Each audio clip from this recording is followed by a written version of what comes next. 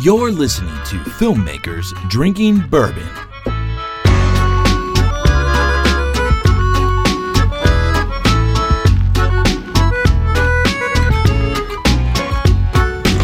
Hey, what's up, World Wide Web?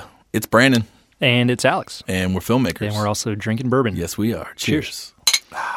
Man, that feels good, doesn't it? It does. It's like we've been a couple of weeks in a row now.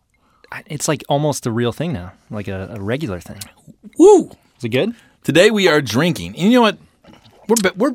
We're all about trying new bourbons. Go back to the original We're going back to the original purpose of the show. Yeah. To have a good time, talk with filmmakers, Yeah. enjoy bourbon. And you know what? Anything that comes above and beyond that from brands that want to participate, that's Bonus. gravy. It's a bonus. Yeah. But today we're What is back. We're back in. We are drinking the original Jesse James First Taste of Freedom, America's outlaw bourbon whiskey. Oh, it's great. You got to read the inscription on the side. The inscription says, Jesse James, in loving memory of an American outlaw, murdered by a traitor and coward whose name is not worthy to appear here.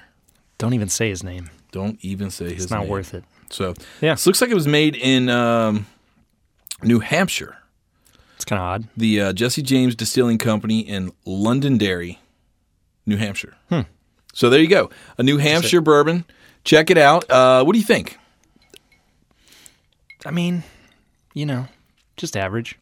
Here's the thing. Now that this bourbon's not sponsoring anything, we don't have to upsell it. The fact that they didn't give us this bourbon, we can talk all the shit about it we want to. I mean, it's just normal. It's nothing fancy about Like Jesse we've James. said many times, I haven't had a bad bourbon yet. There is nothing I've never had one that I want to throw away or spit out. Here's the thing.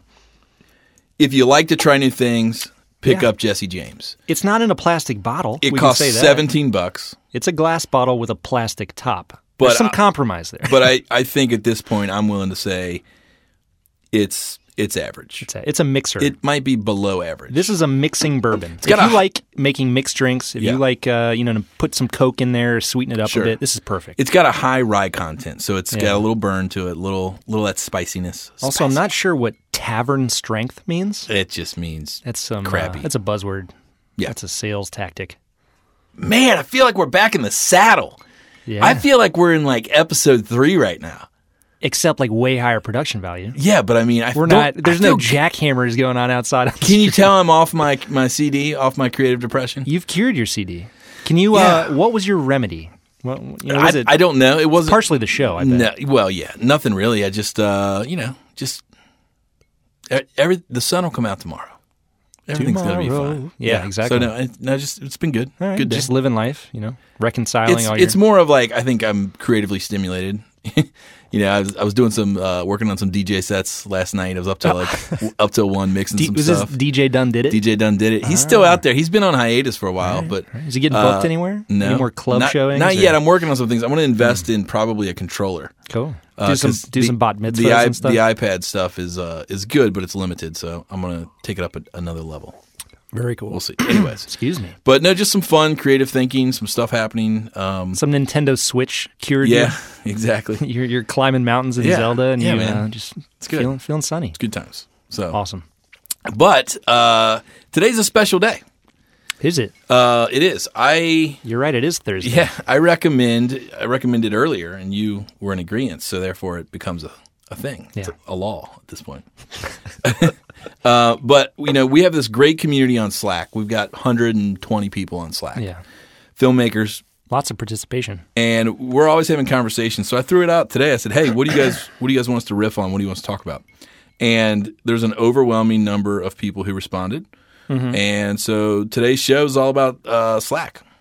We're going to go through Well, it's not about Slack. We're not slacking on the show. But we kind of are. Yeah. So we're going to... It's our default mode. So we're just going to shout out to some people and bring up some things that they thought we should riff on. So sweet. Start at the top. You ready to do this? Yeah. Let's do it. So it looks here like at Ben Scott says that he wish I would have known that beforehand. Oh, sorry, that was another comment. He's talking about backup, data backup. Sorry. He had a hard drive failure recently. He says, "Hey, at Brandon and Alex, that would be a good topic. Maybe how to be prepared when a hard drive fails, and not if it because fails. They will fail. So, hard drive failure. What are your thoughts?" Well, that's something I That's think a camera department thing, right? Well, yeah, but I should probably kick it back to you because you do more of the kind of long-term storage for projects and clients.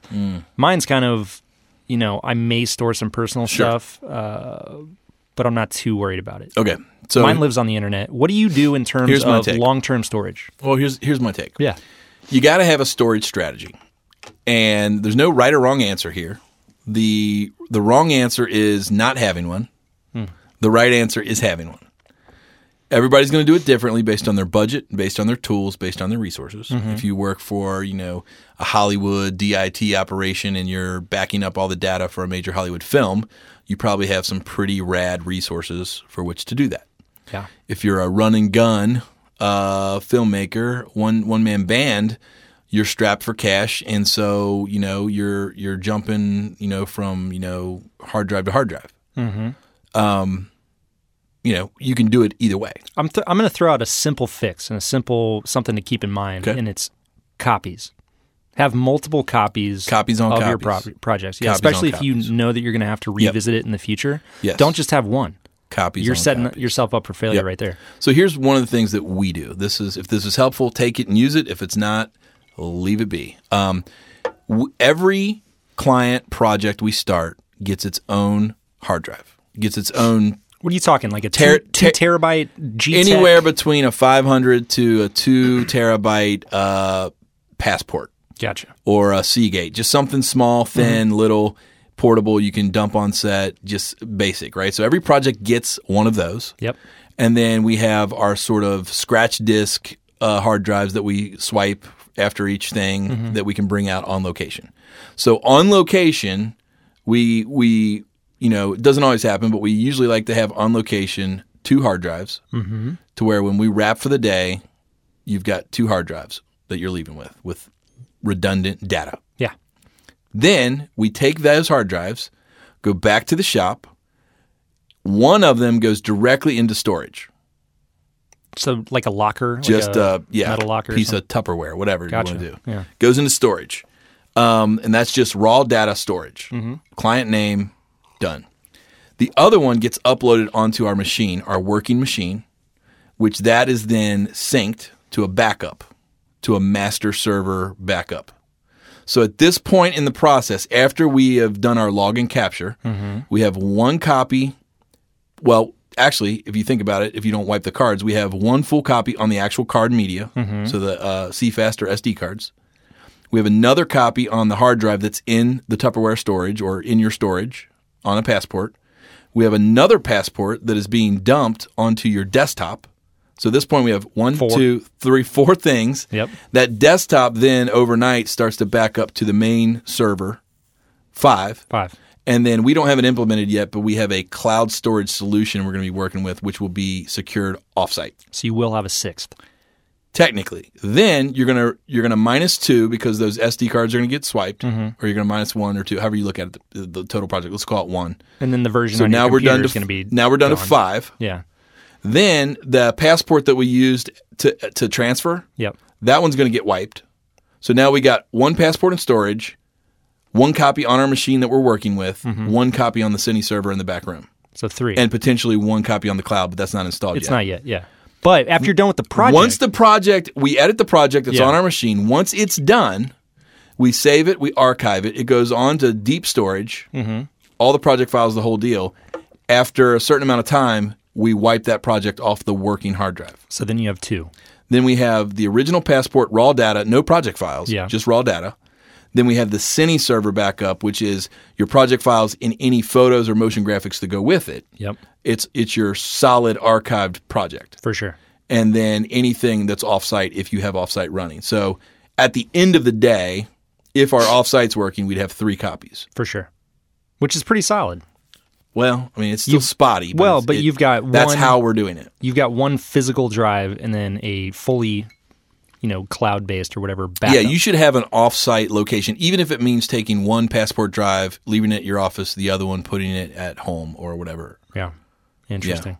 Yeah, I So, know. yeah. In the Slack conversation, he was referencing LTO tapes as a form of solid state backup, which is what the big people do. Yeah, here's And the it's thing. Here's my take on it. Yeah, not too expensive, but just kind of my annoying. take on it is I think tapes is old. I think it's old. I think it's kind of it's just not convenient.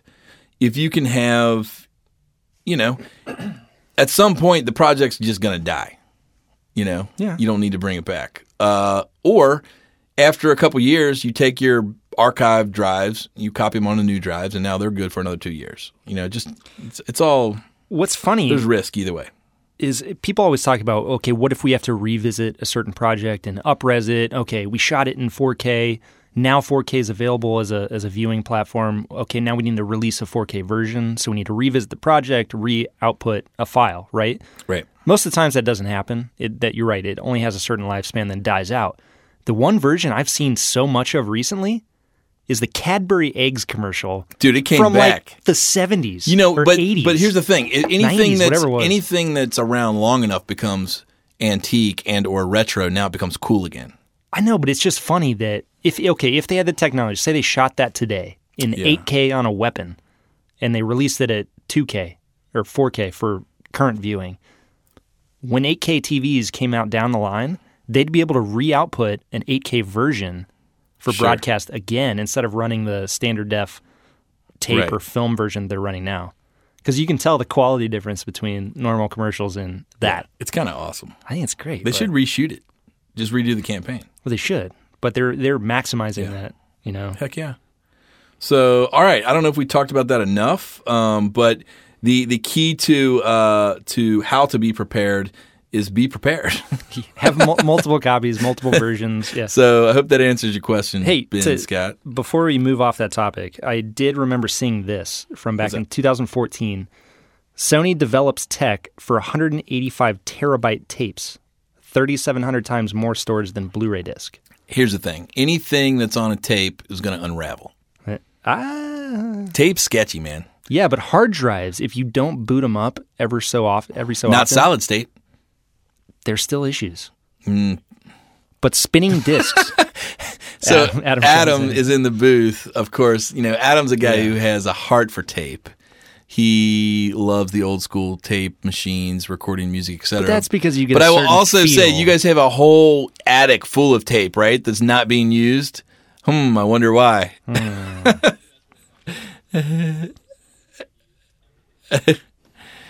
All right, so Adam is saying tape never dies, but I'm going to say he's wrong.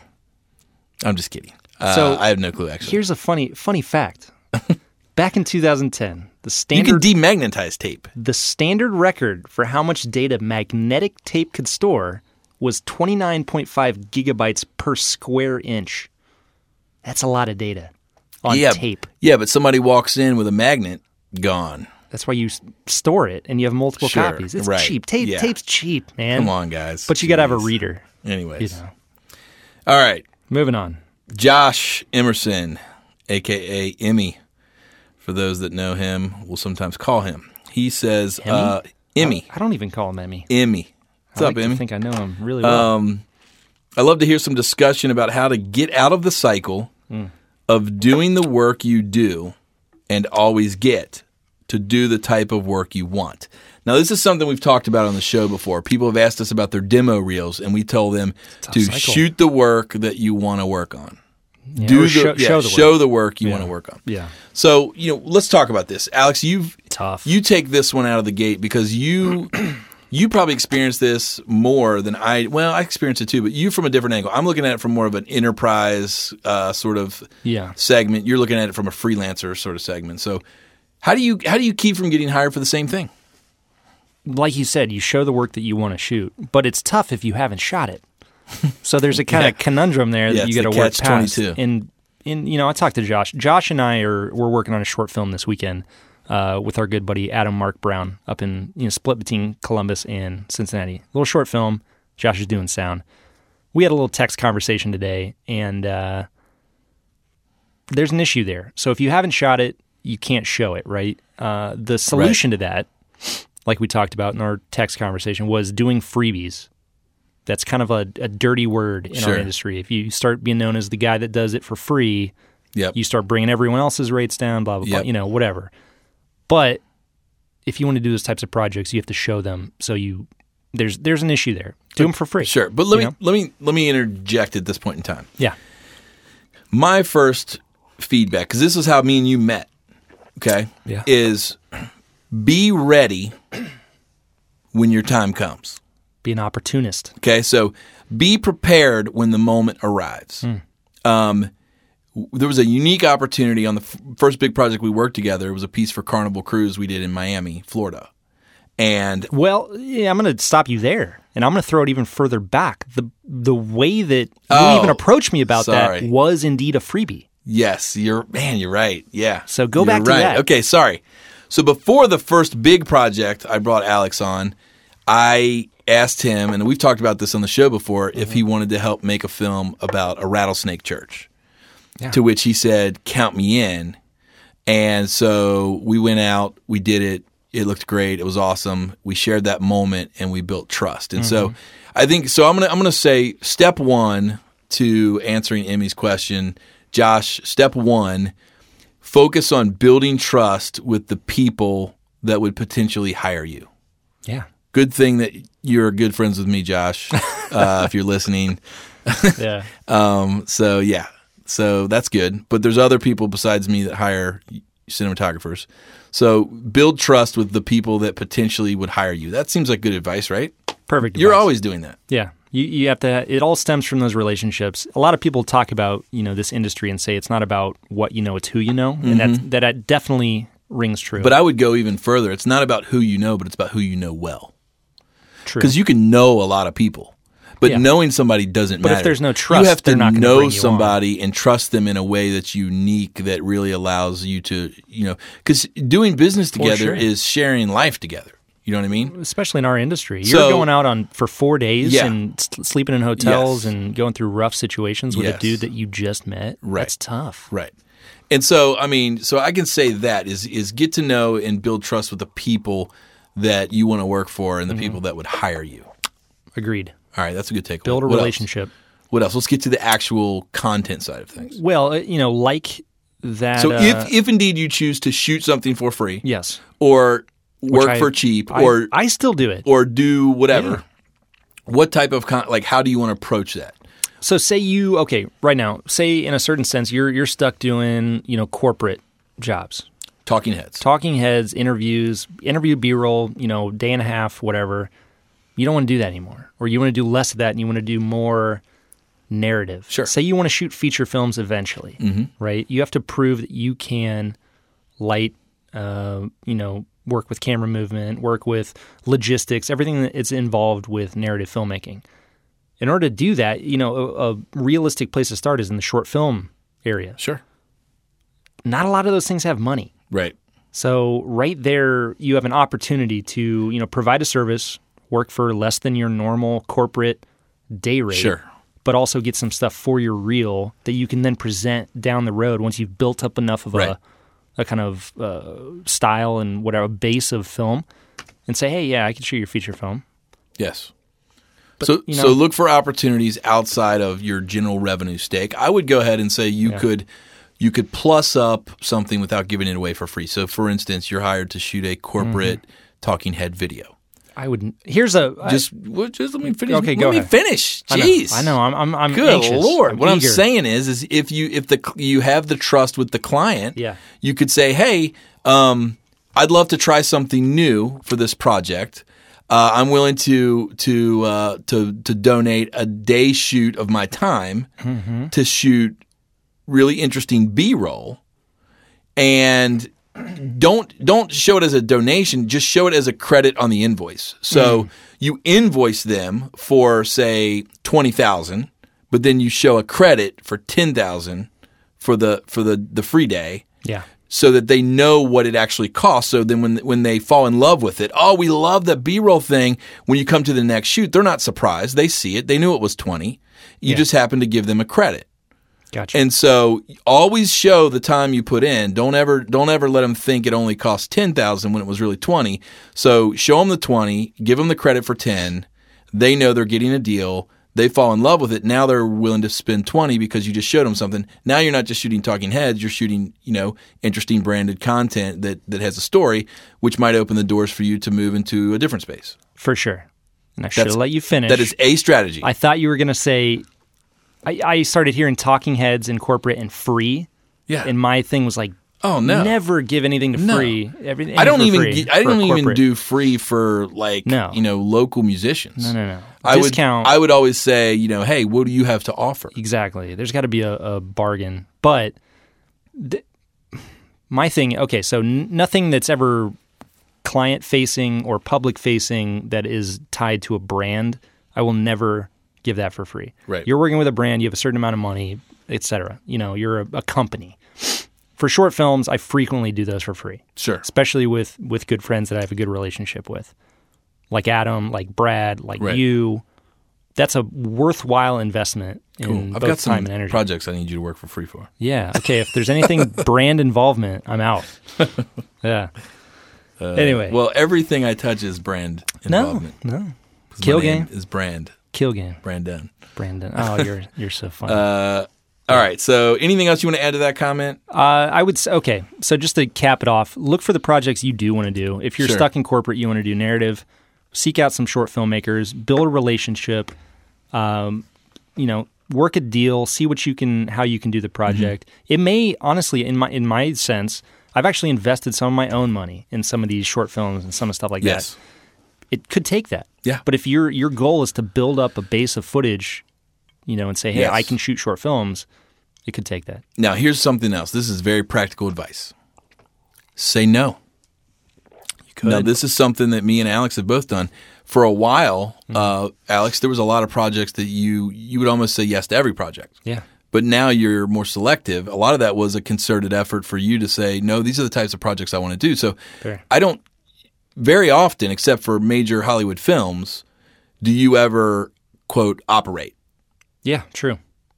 Correct? Correct. You basically decided, I'm not going to do that anymore. I'm going to say no. Mm-hmm. I am a director of photography. Rebrand myself. And so I would never even call you. Yeah. I would just be like, oh, I'm not going to call Alex for this. That's just not what he does. Yeah. So I would say, I've done that. I will say I've done that 4 times now. Yeah. Which is terrifying every single time. Talk about it. Take us through the cycle. Yeah, so I started out, like a lot of people do, as a PA, as a production assistant. You came up from the bottom? From the very bottom. You're like Drake. Yeah. Started from the bottom. Now I'm here. Now you're here. Exactly. Views from the 513, whatever. So yeah, I started as a PA. I did 3-4 jobs as a PA. Okay, this is out of college? Out of college, I moved to from the Chicago. great Ohio University. The fantastic Bobcats. That was in your swimming days, right? I'm sorry, it's the Ohio University. Sorry, the Ohio University, and that was in your swimming days, right? Those are my swimming days. Only freshman year though, we got cut. Was that before or after you were a lifeguard? Along the same line. Gotcha. Yeah. It kind of goes hand in hand. Water. I always feel safe with you, buddy. You should. Always I'll save your life. So I started as a PA. I did 3 or 4 jobs after I moved to Chicago. Okay. Both there. I did a couple in Chicago and then a couple in Cincinnati. Yep. Driving back and forth, spending a lot of my own money. Yep. Just to show up. Yes. And make connections. Putting in time. After like the 4th one, I said, I know too much. Yep. Or maybe I was just a little too hot-headed and a little too egotistical. Sure. I said, I'm done. I'm not doing this anymore. I'm not a PA. I'm worth more than this. Nothing wrong with PAs, by the way. No. PAs are amazing. It's a vital, but if you want to be a producer, if you want to be a production assistant, you got to make a jump. Production manager, you have to stay in that track. So you say, I'm not going to be a PA anymore. What were you? Well, that's not what I wanted to do. I didn't want to be a producer. All right. Well, what were you? So I was like, I'm not a PA. And I'd been doing a little, learning a little bit about grip and all that. I got an opportunity to do one grip job while I was a PA. And? Did the grip job. And then I eventually said, I'm done PAing. I'm a grip now. Bam. I'm a grip. I'm a grip. Don't ever call me for PA stuff. I'm a grip. It's not worth my time. You leveled up. In my mind, I did. You leveled up. Maybe not actually leveled up, but sure. In my mind, I had the skill set and the willingness to do it. Right. And so I said, I'm done. I'm a grip. Slow period. Boom. Yep. Done. You're not working. Yep. People have to realize and trust that you're actually what you say you are. Yes. So I finally get another grip job. Months go by. Yes. I'm like scraping by on rent, eating ramen, whole 9 yards. Yeah. Back to college, basically. I hear the Eminem right now. Exactly. You gotta lose yourself. I mean, this is your moment. Yeah, you got there are one times shot. where I had spaghetti on my sweater. So, anyway, I get another job. Finally, I'm a grip. Okay, it's a longer job. It's a film. Yeah. Amazing. Awesome. I do 18 days as a grip on a feature film. Amazing. Set. You've made it. You're in Hollywood. You made it. Yes, and then I do. After the movie's over, there's a huge slow period again, and then I do a commercial as a grip. Okay, sweet. Whew. This might work. So you're a grip at this point. Yeah, I might not have to go back to being a PA. Yeah. There's always that, when you level up, there's that thought that you might have to step back. You might come back. Yeah, but you can't do it. Sure. If there's, even if you've got to beg, borrow, and steal, You got to draw a line in the there, sand. You got to, exactly, draw a line. So All right. I'm a grip. Eventually, I'm like, I'm not a grip. I'm a gaffer. I want to light. I like electrician. lighting. I like lighting. Yes, so I'm an electrician, but I eventually want to be a gaffer. So I do a couple projects. I got some work at my house. I might need you to step in on. It's fine. I've been doing it in my house. So I do a few jobs as an electrician. You're not certifiably an electrician. No. Okay, not at all. I want to make sure everybody knows. No. Yeah. This is the position of electrician. An on-set electrician. Yes. So on most films, I'm sorry, it should be called lamp operator. On most film sets, if you had an electrician title, you would actually be a certified electrician, right? No. Really? Nope. I thought that was like a union thing. I mean, you know what I mean? It's what if you got to rewire a panel? That's Again, there's codes. There's OSHA codes. Exactly. Again, it comes down to trust. Okay. You only hire those people on those projects if you have issues like that can handle it. Sure. Like Whitey, Sure. Whitey knows he could do whatever he wanted to do. Yeah. He could rewire whatever, relamp, solder, do Yeah. everything. I've actually learned a lot from Whitey on that front, which we still have to have him on the show. I know. Why has he not been on the show? He loves bourbon. He's a legend. But anyway, so I say I'm an electrician. By the way, this show's going great. I feel good. I feel like we're back in the saddle. No, hold on. Man, we're hitting our stride. Let's get another pour. I got to pour some more Jesse James. Let's get another pour on it. I feel like an outlaw today. Just don't get shot in the back. Right now, everyone listening is going, yeah, Brandon definitely is bipolar. Yeah, last week he was on the verge of quitting the industry. Clearly he is. Anyway, okay, to continue the tale, the Jesse James outlaw tale. You're now an electrician. I'm an electrician. Okay. And Did you get hired as an electrician? Yeah. Well, here's the thing. So a lot of those positions on smaller sets overlap a lot. Right. Where people are like, grip and electric. I need a grip. Now go set up that light. Sure. And you're like, I'm a grip. You're a swing man. You're a swing man. You're a swing man. Let's Not be a honest. Swinger. You're a swing man. Yeah. You're a guy who can kind of do both. Exactly. So you learn a little bit Which of both. is a highly valuable guy. Well, for sure. Or girl. For sure. If you can do both, you're, smaller sets, you are highly valuable. Or even if you want to bounce around from one to the other, which I did a lot of. Yeah. One day you're a grip, the next day you're an electrician, then you're a gaffer, then you're a camera operator, then I did a lot of that. You like your variety. So, I do a bunch of stuff as an electrician, a couple movies, gaffed a few commercials, really small stuff, all the while shooting stuff on the side for free. Sure. Mostly. Short films, music videos, things of my own making. Eventually, I built up enough of a reel of stuff that I've shot for free. Sure. Now, real quick, did you ever go from electrician to gaffer? Yes. Okay. Oh, yeah. You That's missed what I that said. jump. No, I said that. Sorry. I missed that jump. I gaffed a few commercial projects. So at some point in the deal, you're like, I know how to light shit. Yeah. And then you were like, boom. Next thing you know, people are like, oh, yeah. Hooked up with a few people, that wanted to focus more on the operating, the directing.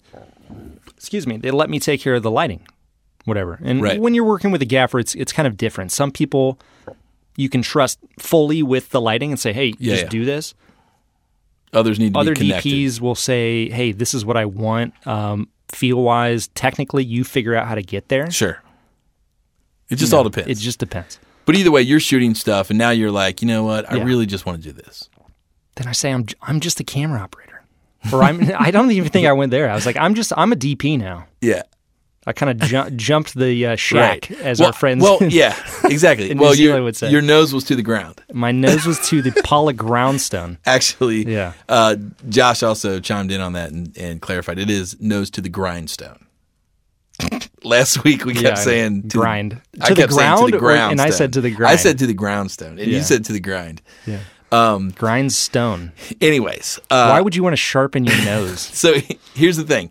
But after the rattlesnake documentary, the rattlesnake bit happened because you were working as a gaffer or a grip on a corporate video shoot. Yes, which involves setting up lights. So I was a swingman for a meat packing. You were a swingman for a meat packing show. You know what I'm saying? That was a low point in my life. Yeah, exactly. No. That was quite the interesting shoot. Meat packing. The meat packing. It's actually frozen breakfast food. Anyways, and that was the moment where I think we may have had a conversation on set that day where you were I think there was a conversation where you were kind of like, yeah, I'm a DP. I was like, I shoot. You were like, I shoot. Yeah. I'm a shooter as well. And that's what led me to asking you to come to the rattlesnake thing. To which we built such good trust because you climbed a coconut tree for me. No, that was in Carnival. Sorry, that was the Carnival. Twisting everything together. Sorry. Yeah. We built the trust in the rattlesnake. Yes. That I invited you to Carnival. Carnival. Yes. And I said, I think you'll hit a home run here. Yep. And then at that point, once you climb a coconut tree and you with your bare feet, you shimmy up a coconut tree and get me a coconut because you were feeling down. That's how you get loyalty for life. So Josh, this has been a long story to get to your question, but here's the thing: it's about building trust. You need to do something significant for the people that you're going to work for, the people you're going to hire. Yeah. That allows them to say, "Oh, he's my guy." Mm-hmm. So, and if you can climb a coconut tree, that never hurts. Never hurts. Never hurts. So, all right. Wow. Hopefully, yes. Anybody listening gained some form of nugget of So, information. A Baggett on Slack says he thinks it would be cool to have a DIT. Agreed. On the show. Agreed. That's an undervalued position, especially on larger productions. Actually, we could bring on Anthony Reese in L.A. He was on some films doing sort of a large-scale data operation. Data management. Yeah. There's a big difference between a data wrangler or an archiver or, that and an actual DIT. Yes. So, that is something that we will address. We'll have somebody on that can explain the difference and kind of walk you through what a true DIT does. Yeah. All right. So who else we got on? But no, we got to have Anthony back on for sure. Ben Scott. Yeah. At Brandon and Alex, I have one thing I want you to talk about. It's a term that drives me crazy, but interested in what other people think. What does it mean when when a client says that they want something cinematic? In quotes, cinematic. Cinematic. So you're on set. There's a client. They're like, I don't know. I don't know if I like that shot. I want something cinematic. Yeah. Give me something cinematic. How would you define that? From a director standpoint. I think I try to look at with clients. I try to put myself in their point of view, which is not going to have the same reference from a film perspective due to experience. So I would say, okay, if I am a non-filmmaker. Cinematic, to me, it means that it's what they see on the movies, which then I would make a parallel jump and say, oh, they are talking about camera movement. They're talking about jibs and dollies because that's the major differentiation between cinema and regular TV. So the news, it's all tripod. A lot of things on your lower scale video production is all handheld or it's, sort of loose. Once you get into cinema, you're doing major 50-foot dolly shots, car rigs, Steadicam, advanced aerial, a lot of dolly. And so it's a lot of built on camera movement that I think, to me, screams cinema. Now, granted, there's a lot of movies that were shot all handheld, and there's different reasons why those feel more, quote, cinematic. But my first go-to would probably address camera movement. Nice. And so I would probably say to a client, oh, okay, well, maybe you're thinking, and I would maybe give them some looks based on traditional dolly moves or jib moves. Whether I have a dolly or jib doesn't matter. I would simulate that handheld and say, is this kind of what you're talking about? Yeah. Oh, yeah, that's what I'm talking about. if at that point they were like, no, that's not it, I would probably then talk to you, and I would probably say, Alex, look, Make the cinematic. I don't know what they're talking about. They're not talking about a jib or dolly shot. What would you do? How would you approach it from camera? There are 3 things that I would put in that basket of cinematic. What a show. We got stuff happening today. 3 things. Nice. Seriously. All right. 1's your movement, Yep. like you're talking about. Okay. 2's your framing, Yes, composition. both composition and your aspect ratio. Yep. A lot of people, when they say cinematic, Yeah. they like that widescreen. They just want black bars. 239. Slap 2 black bars, one on top and the bottom, and done. Done. Cinematic. Boom. So the next time, it was at Ben Scott, next time a client says that, whip out some gaff tape, Just put it on the monitor. throw it on the monitor, Say, I'll do this in post. Yeah. and say, how's that? Yeah. So movement, What was your third? aspect ratio, and depth of field. That's a huge one. So when the 5D came out, when the DSLRs came out, you could shoot everything at a 1.4 Everybody was like, ooh, and have the background cinematic, just super blurry. They're Yeah. like, oh my God, it looks like a movie. Absolutely. No doubt. It's because you have shallow depth of field. Right, because films, TV are shooting with really nice glass. What's a bigger sensor Big or sensor. film frame? Yeah. So you have that depth of field. Right. Unlike your early Like a news cams. 2/3 inch chip, which everything's in focus Sure. or whatever. So those are the 3 things: movement, aspect ratio, and depth of field. If you throw those Yes. 3 things together, you shallow your depth Yep. of field up, you slap some black bars on it, Yep. or you shoot with anamorphic lenses, then you move the camera in a Yes. fluid, smooth way. That looks cinematic. Yeah, I think those are the things I would tackle. So if a client says that, I would start with one of those. Yeah. So throw the camera deep into the depth of field and be like, how's that feel? And then they might go, oh yeah, that's what I meant, or yeah, that feels better. If not that, then throw some camera movement on it. Oh yeah, that feels better. If not that, switch an aspect ratio or show them something outside of 16:9 or whatever, and they might go, oh yeah, that feels good. That feels better. And if that's not it, I mean, Well, at that point, I think you're moving away from camera and gear, and you're moving more into performance. Here's You're the moving thing. into art direction. in the angle, Art angles you're direction shooting is and stuff. huge. When a client brings that up, I think the first thing I would ask for, and I do this a lot, somebody says, oh, I want it to look like this. Sure, a reference. My first thing is, show me a reference. Yeah. What are you talking about? Yeah. Okay, you want it to look cinematic? You What want it to is look your- like The Matrix? What is your idea of cinematic? Hey, DIT, can you bump up the green? Yeah. Bump the green up. Super green, super contrasty. Yeah, super slow-mo. But yeah, Nice. ask for a reference. Yeah. If their reference There's is... nothing wrong with a reference. Yeah, like a Paul Thomas Anderson film, Sure. then you know the ingredients they're looking for. Right. If it's something completely different, super VFX heavy and handheld, or I don't even know what Yeah. the combination is, you still have a point of reference. There you go. You know, So, something to draw from. all right. So let's move But yes, on. I agree. That term is very overused, and it's annoying Cinematic. when it gets brought up. Let's see here. Our good friend Joe from New York, Joe Ville says, how to deal with clients It's all client based, man. that keep pulling in new eyes, so new points of view in the 25th hour Yeah. to square in. The balance. Balance between making clients happy and standing your ground. Or an hour riff on Busey. Or he wants us to riff on Gary Busey. we We're should going go to have into a whole Busey. Gary Busey show.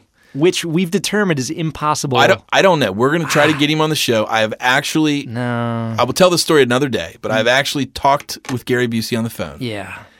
And we're working go on very it. well. We're working on it. Stay tuned for another podcast at another time where we really get into the Gary Busey story. Yeah, that's a whole podcast. It's a whole thing. So, Anyway. but for now, how to deal with clients who bring in new voices, new feedback at the 25th hour. Joe, I think that's a great question. I think anyone who works for a company or as a freelancer has to deal with the fact that you put in all this time, all this effort, all this work, you show the edit, and then boom, voila, in walks Shirley. Shirley's from Shirley's from New Shirley's York. from sales. She's from New York, And too. then and then in comes in Ronnie from purchasing of all departments. God, why based the in hell LA. is he even there? Yeah. Ronnie from purchasing is there.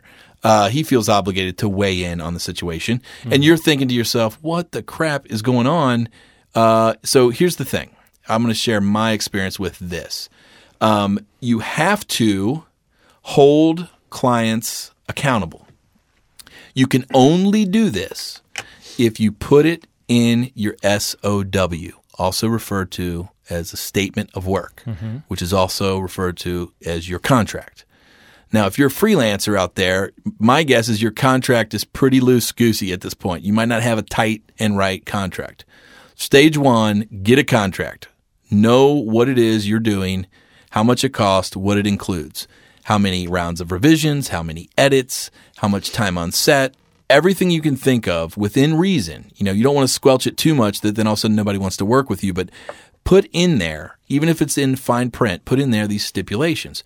And you need to outline and then clearly communicate that. Dear clients, this is a rough cut. You are allowed to make your primary changes now. Primary changes include all major changes. Go. You get those changes back. You make them. Dear client, this is your secondary rough cut. All primary changes have been applied.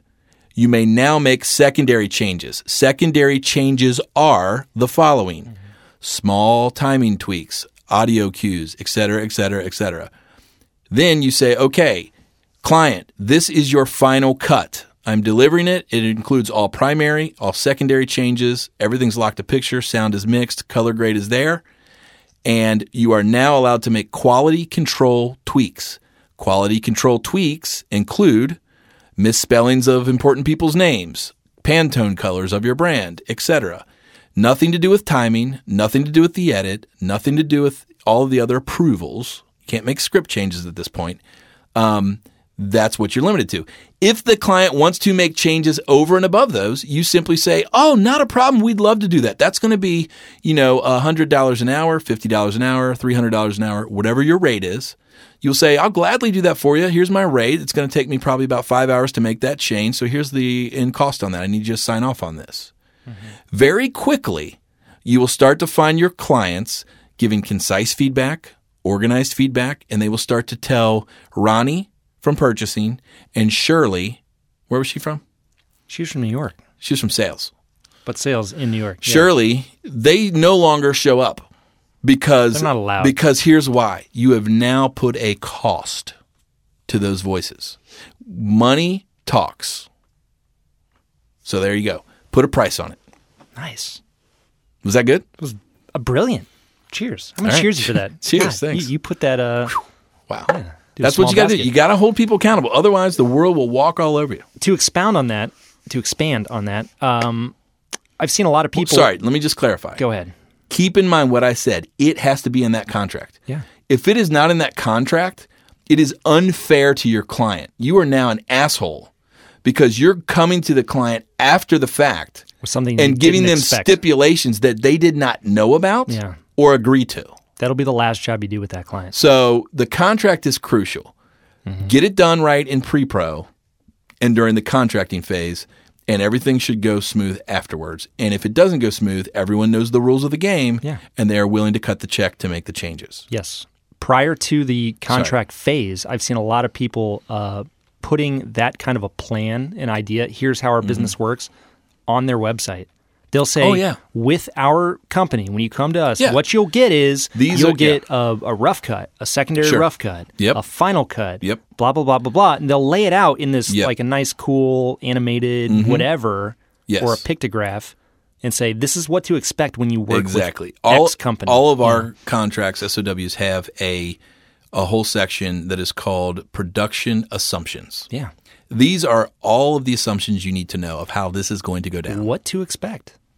Yeah. Yes. So if you lay that out prior to anybody even contracting you, you're already heads and tails above everyone else. Yeah. Be transparent, I guess, is the what it comes down to. There you go. All right, we got Eliu, E-I-E-L-I-U. How would you say that? Eliu? Yeah. We've actually had a nice conversation on site. Oh, yeah? So you got his thing there? Read his thing. Yeah, Elio Corniel. Yeah. You should. Hold on one sec. Elio says, my favorite episode ever is when you talked about the making of the University of Cincinnati commercial. That was an award-winning spot. It was. Multiple award-winning. Heard it by the time that the commercial was already launched, and that allowed me to listen and stop podcast and go back and watch the commercial and the BTS. It was educational and inspiring. Agreed. I thought that was one of our best episodes. That was a good episode. We were able to break it down. I don't know. I feel like this is our best episode. This is such a great episode. Anything where we involve our dedicated Slack community is a good episode. Yeah, this is a good episode. Right. So anyway, to talk back to you, to respond to you. Yeah, it really wasn't a question. No, it wasn't a question, but it was We're chiming in. Good insight. Yeah, as those commercials, spots, whatever come out, we'll definitely be sure to break them down. I think that's what people want to hear is how did you do it? What was going on in your mind? Let me put a build on this from a company perspective.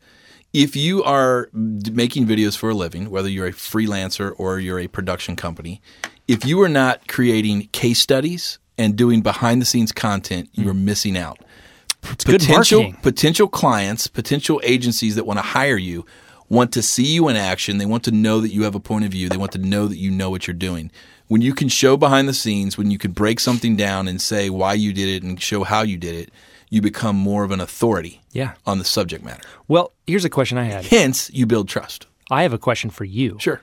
So the BTS for Cincinnati for UC was awesome. I thought it was great, and that was something that they involved or they put into the premiere at UC with all the student staff, whatever. Yep.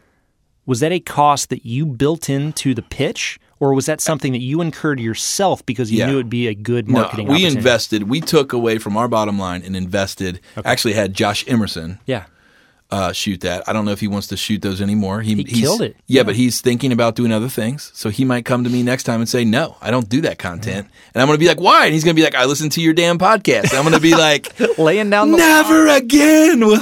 I start to lose all my great freelancers because they're all saying no. And I'm like, crap. Yeah. Anyways. But I called Josh and Josh is he's really talented. He can do a lot of things. And I said, hey, man, can you just make this happen for me? Shoot it, cut it, edit it, the whole deal, and deliver me the final. And he crushed it, man. He's awesome. So you invested, though? That wasn't something you approached that was not UC a part of the budget. LPK and said, that came out of our bottom line. Cool. Yep. There you go. Again, investing in what you know will help you in the long run. Yes. Cool. All right, we got one here from Firehouse. This is gonna be something to do with black magic. Wes. Let's see here. Good old He Wes. says, I do kind of miss the Q&A segments from the old days. He's an old time listener. That was like 3 months ago. But I think having a DIT on would be cool. Nice to balance out the meta-conceptual stuff with some nose on the Paula Poundstone daily skills.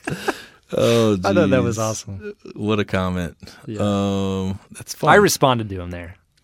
And then he went on to say, Brandon, a breakdown on the Mentos commercial that we showed would be cool. So if you go to leapframe.com, you'll see a project we did for Mentos. I'm assuming he's wanting to know a breakdown on how we shot it on the. Didn't you do a BTS? We did there is a BTS on leapframe.com. You shot that? No, Angus. Angus Oborn did from New York. Nice. But it was no, he shot the BTS? No. That's what I mean. Oh no, that was Michael. Oh yeah. Michael Holder. That's right. The comedian. He's been on the show. Yeah.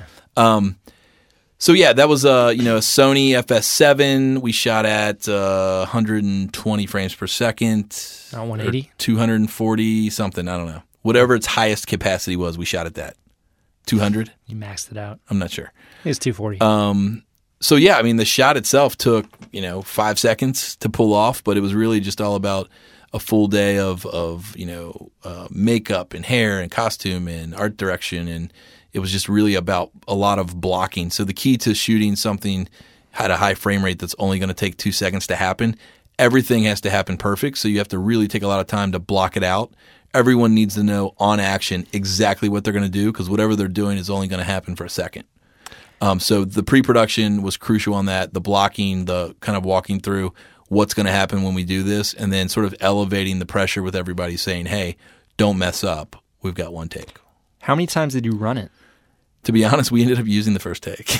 Yeah, but how many times did you do it? We ended up, just to have it, we ended up running, we did maybe 5 times. 5 times? Yeah. Cool.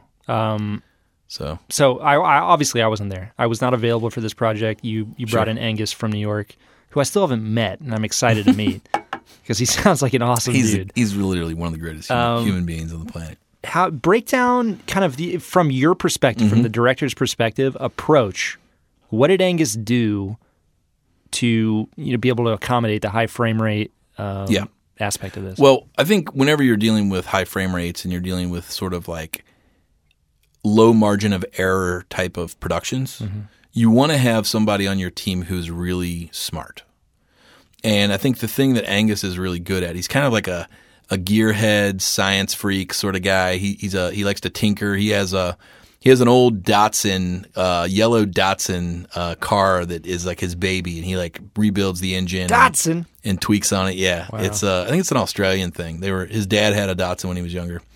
God, we need to get him on the show to talk about the Datsun. Let's talk about a lot of stuff. So anyway, he's just kind of a gearhead, techie guy. He's the kind of guy where when you throw out, hey, I got this project, he comes back with 20 different questions, and they're all like so over my head, and they all like include like he'll get down to like he'll start talking about like the codec, like what codec do you want to use for the blankety blank blank blah blah blah blah, and I'm like, dude, highest quality just one. Give me a ProRes, like, just give me like a QuickTime. I don't know. Yeah.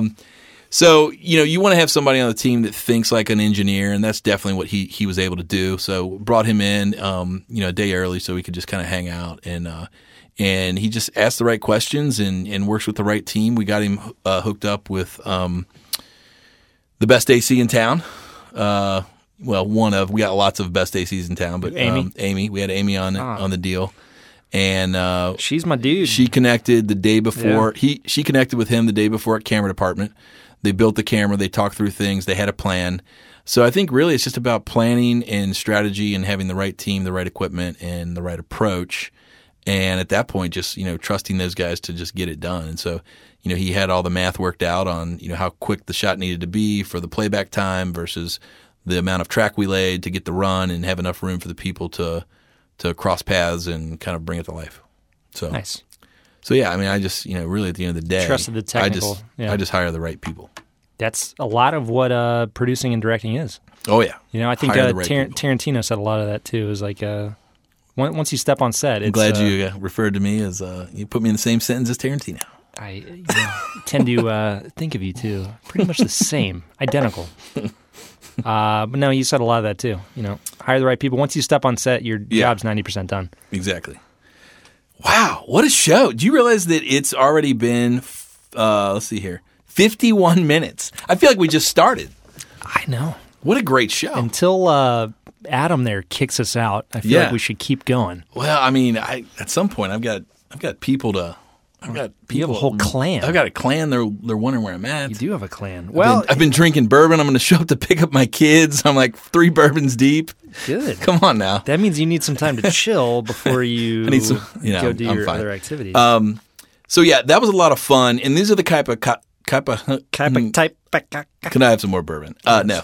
These are the type of conversations we're having on Slack. So again, if you are a new listener, if you've just tuned in, if you just went to iTunes, if you were a PA and decided today I am a grip, and you went to iTunes and searched filmmaking podcasts, because that's what you do now as a grip. You now listen and you learn. You found us. I think a lot of grips would be like, I don't know about that. Yeah. You found us on there, and you said, let's check out these guys. And so this is the first episode. First of all, I want to say welcome to the show. Yeah. Second of all, I want to say get involved, listen to some more episodes, and reach out. Go to fdbpodcast.com. Sign up, join the Slack group. Frank will get you in there. We do kind of approve who comes in. We want to make sure they are filmmakers, so we usually ask for a reel, that sort of thing. We want to kind of know what you're doing. We're trying to keep away all spam and bots and weird like Eastern European hookers. What? Although that might be fun to enter into our Slack group. That could be interesting. See how that pans out. I loved your latest project. Would you like to meet up? Would you like to shoot mine? Yeah. So anyway, but we do have a great group, and those are the type of questions, those are the type of conversations that we are having on the show. It's important. And in the Slack group, we're talking about this. Here's the fun thing, though. If you go to iTunes and you search filmmaking, you only have to go 7 podcasts deep to find us. Yeah. We're on the front page. And, as we're talking about that, like, and I just want to reiterate, too, this sort of community deal. We've got several threads, okay? So our threads in the community we've got one for gear for sale, where people are listing gear for sale. So this is great. I just got a response on some LEDs that I'm selling. We've got other people on here we've got somebody selling a 5D Mark III. You'll probably get a good deal on. Here's something funny. I just joined that group because I didn't know it existed. It's awesome. Well, you created it last week. You recommended it. I said, it should be a good idea. Yeah. So, and here's the thing. You're going to get a good deal on our Slack group because everybody's trying to look out for each other, and we want it to go to somebody who's going to do something cool with it. Yep. We've got a feed for the podcast. It's literally called the FTB Podcast Channel, and that's where any conversation having to do with the show, that's where you have that. Let's see here. Green Room, general conversation. Green Room. There's a one for bourbon, one for editing, Gear reels. talk. You can post your reel and get feedback and share it. So that's the type of community that we're having. It's pretty cool. I dig it. Yeah, it's fun. I get like 30 updates a day. And to your point for the show, and again, if you are listening the first time, please, if you enjoy this sort of aspect of the community and what we're talking about and who we're connecting with, please leave a review. Rate and review on the podcast. It's important. Yeah. Yeah. Because the farther we climb up that ladder, like right now we're number 7. We climb up that ladder, we get more views, more eyeballs, more potential guests of interesting people. Like last week. Yeah. With the awesome director, we can have people like that on. They can talk about their experiences. Or Gary Busey. So here's let's just read one. This is I haven't looked in a while. I'm going to read one of these just so you know what's happening here. This is from CDub82. Even though I work in production daily, there's not a lot of people in my daily life to chat shop with. I really dig the conversations in the podcast. Had to bring my rating down to a 4 after Brandon trashed people from Atlanta. Oh. I don't remember this. I do not remember this. You trashed people from Atlanta? Maybe I did. Maybe. What? I don't know that. I think I did. How did that happen? Well, remember there was an episode where I talked about we were drunk after a shoot one night in Atlanta, and I just wanted to dance, and none of the nightclubs would let me in. What? Did I tell that story? I didn't hear about any of that. Maybe I wasn't here. I've been out for a while. I don't know that I trashed Atlanta. Oh, my God. Wow. I want to apologize to Atlanta right now. I love Atlanta. I love Atlanta with all my heart. But, whatever I said was probably true. Let's be honest. In the moment. But anyway, that's fun. So that's a cool one. Here's one from DP. Great resource for filmmakers at all level. A good way to keep focused and keep moving forward when you're on the move. That's a fun little... That's good. Did you post that, DP? No. Was that your own little post? No, not review? at all. You see any cool reviews? John Schmidt DP. That's it. Oh. Yeah. You got any... Dangerously friendly. Love this one. If you're not careful, you'll end up like me, thinking that you've been best friends, thinking that you're best friends with the host, only to realize that you've never met. However, they're actively bridging the gap by physically meet their listeners whenever possible. They are just fun guys that are easy to relate to and love to share what they know. Definitely worth it. Dangerously nice. Yeah. Speaking that of is Jesse that James, is true. Whenever we're traveling, whenever in production cities, we always try to shout out for a FTB meetup. Unique. Awesome. Thanks, Dustin Ward. Here's one. Unique, smooth with a kick. Uniquely. My go-to production shop talk and bourbon podcast. It's a combo. We're the only one, but it's his go-to. It's his go-to. Unless there's been another one that's popped up, it's his go-to. That's our enemy. A must listen for anyone in the film industry who enjoys working hard and playing hard. Love it. That's great. Oh, God. These are fun. Did you read the next one down? No. 1893 Productions, The Best, with 3 exclamation points. As a film teacher, I find myself not only listening to FTB frequently, but also recommending it to my students. What? Hopefully they're of age. The information is accessible and professional at the same time, giving listeners an awesome blend of fun and informational. I've grown so much as a filmmaker from listening to this podcast and cannot recommend it highly enough. Keep up the great work, guys. Nice. Sweet. That's awesome. Keep recommending it to your students. Let's see here. What else? Now we're just having fun. Yeah, man. Let's see. Here's one. So helpful. This is from The Gun 111. This podcast has helped me to grow as a filmmaker and a teacher of film with each episode. The information and content is always relevant and fun. They get better with every episode. Great job, guys. Perfect. That's good. Well, thank you. Thanks to everyone who rate and reviewed the podcast. What are we up to now?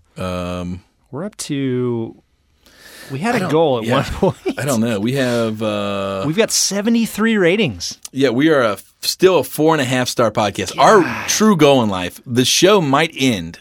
Well, I don't want to say that, but our true goal, we just want 5 stars. Even if it's for a day. Yeah. So if you're listening, again, we love you. Show some love back.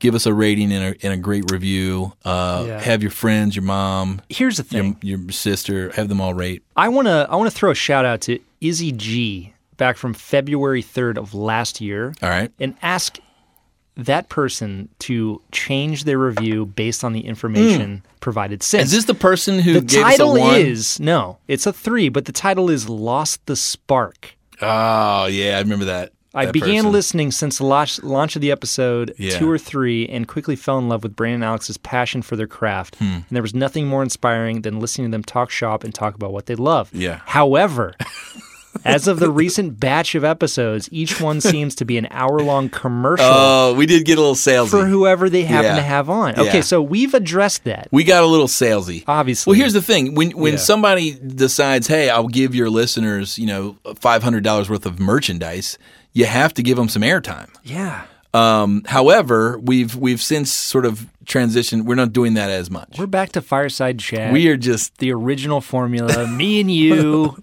drinking bourbon and talking about whatever we want to talk about. So anyway, Izzy G, if you feel compelled, right? This is my motivation to you to re-rate. Yeah. Tell us what you really. Yeah. Give us a. Can you delete your old rating? I think you can change it. Huh. Yeah. Maybe get a read. And then we had initially the first person ever, when we were just getting started, basically gave us a 0. And we've challenged, didn't provide a thing. And didn't have the guts to show themselves because we invited them to come on the show. Yeah. We wanted them to be a special guest, call in on the show just to hear their point of view. We want to know why were you hating? And that is an open offer. That will until we close this podcast down. Yeah. That person is always welcome to come on the show and tell us why they gave us a 1. In fact, I will go a step further. Okay. I will put priority on anyone that has something constructive to say as far as ways to better the podcast. Things I don't like, but here's what would make it better. Sure. Done. Yeah, what do we care? I'd much rather listen to you. Sure. Yeah. Cool. Yeah, you probably should have your own podcast, whoever you are. Yeah. Call it 1 star. Because you're the only star. You're the only one. Anyways. Yeah. Good times. We are appreciative of everybody that has rated, reviewed, and even negatively. You're providing constructive feedback. Well, and there's a lot that makes this show happen, and we really appreciate all the behind the scenes as well. The crew here at Sound Images, our main sponsor, which is under some significant change. There's a new management. There are some shows coming up that you guys are going to be really excited about that I think are going to be really interesting. But these guys they're in the midst of a metamorphosis. It's kind of enigmatic though. If you go to the website, it's just it's like a plain white page. It's come back later, and it says we are under new management. If you want to know more, you can go to the Legacy website. Yeah, I'm it's kind of cryptic. Dude, I'm intrigued. Yeah, I feel like somehow it's somebody died. You know what I mean? I don't think that. They took somebody out. I just think somebody's got an idea. Yeah. Yeah, there's big ideas. There's for sure. ideas brewing. Yeah. So or distilling, however you want to define that. And I do. The reason I wanted to call them out is it does come back to the point we made with Josh. When you build trust with people, when you partner with people, good things happen. We are a family here with Sound Images, Leap Frame, Alex Elkins DP Corporation. LLC. LLC. We're a family. So, we do the show and we have fun, but we also do projects. We work together. And, kick work to each one another. Yeah, we throw each other work. We recommend things to each other. And, if it's something that we can't handle but somebody else would do well, we throw that stuff around. And that's what you do when you build a community. True. It's all about that, man. Yep. Well, I thought it was a great show today. I love the Slack show. We should make this a monthly thing where we just let the people on Slack tell us what to talk about. At least. I feel like this was one of the best shows I've ever been a part of. Yeah. We actually got through some really was this the constructive ideas. This was the 80th show? Was this number 80? Adam, can you confirm that? Was this 80? Show 80. This is the 80th show. Wow. Dude, when is our 2 year? I don't know. Do we know? When was episode 1? I have no clue. It's all there. Adam, is there a way to find out when episode 1 The data is there. Was you didn't do until episode 10, but it's on SoundCloud. Episode 10 would have been 10 weeks after, or 9 weeks after episode 1. Yeah. Anyways. It's coming up, is what I'm saying. Yeah, it's good. We got to have a celebration. For a 2-year anniversary, there's going to be a 2 years. Celebration. We're a toddler. We're about to be a toddler. It's a lot of podcasts. Yeah. It's a lot. That's crazy. It's crazy. Then we're going to go through our angry phase where we start challenging everything and testing the waters. Yeah. Anyway. So, anyways. We'll grow up eventually. Good things coming up in the coming weeks. We're going to hear a lot more about what's happening here at Sound Images. Yes. We're going to hear more about what's going on in your world. We're going to have some other guests. We're going to bring on a DIT. We are. We're going to bring on AC. a gaffer, AC. A lot of the positions. Tech positions. Yeah, man. To respond to whoever posted about meetups and stuff, I've been out of the state a few times recently, and I have not put forth the effort to set up a meetup, and I apologize. Yeah, I will do that. You don't. I do. I will do that. Yeah, I'm sure there was Miami people you could have hooked up Exactly. It's South Florida. We could have put something together. Yeah. But you know what we've never on, done, though? Yeah, what's up? We've yet to do a Cincinnati meetup. A lot of our people aren't even here. I know, but there are people that are here. Okay. We should do it. We've yet to do a Cincinnati meetup. There's Columbus. Well, kind of. We did a watershed bourbon release thing. True. That could have been. But what I'm saying is in our own backyard, we could do one. And you know what that should entail and should involve? Is Kill Game. We should do a premiere / meetup. Don't talk to me about Kill Game. Don't even. If I get one more rejection letter, one more. Oh, we really loved your film. However, we did not have enough slots. Well, we got in really film late. Yeah, but there's still some on the table. We still got like 10 on the table. We're not even halfway done. We're not even halfway broken yet. Yeah, that's all right. There's hope. That's all right. And when there's not hope, there's bourbon. Cheers to that, man. Cheers. Great close.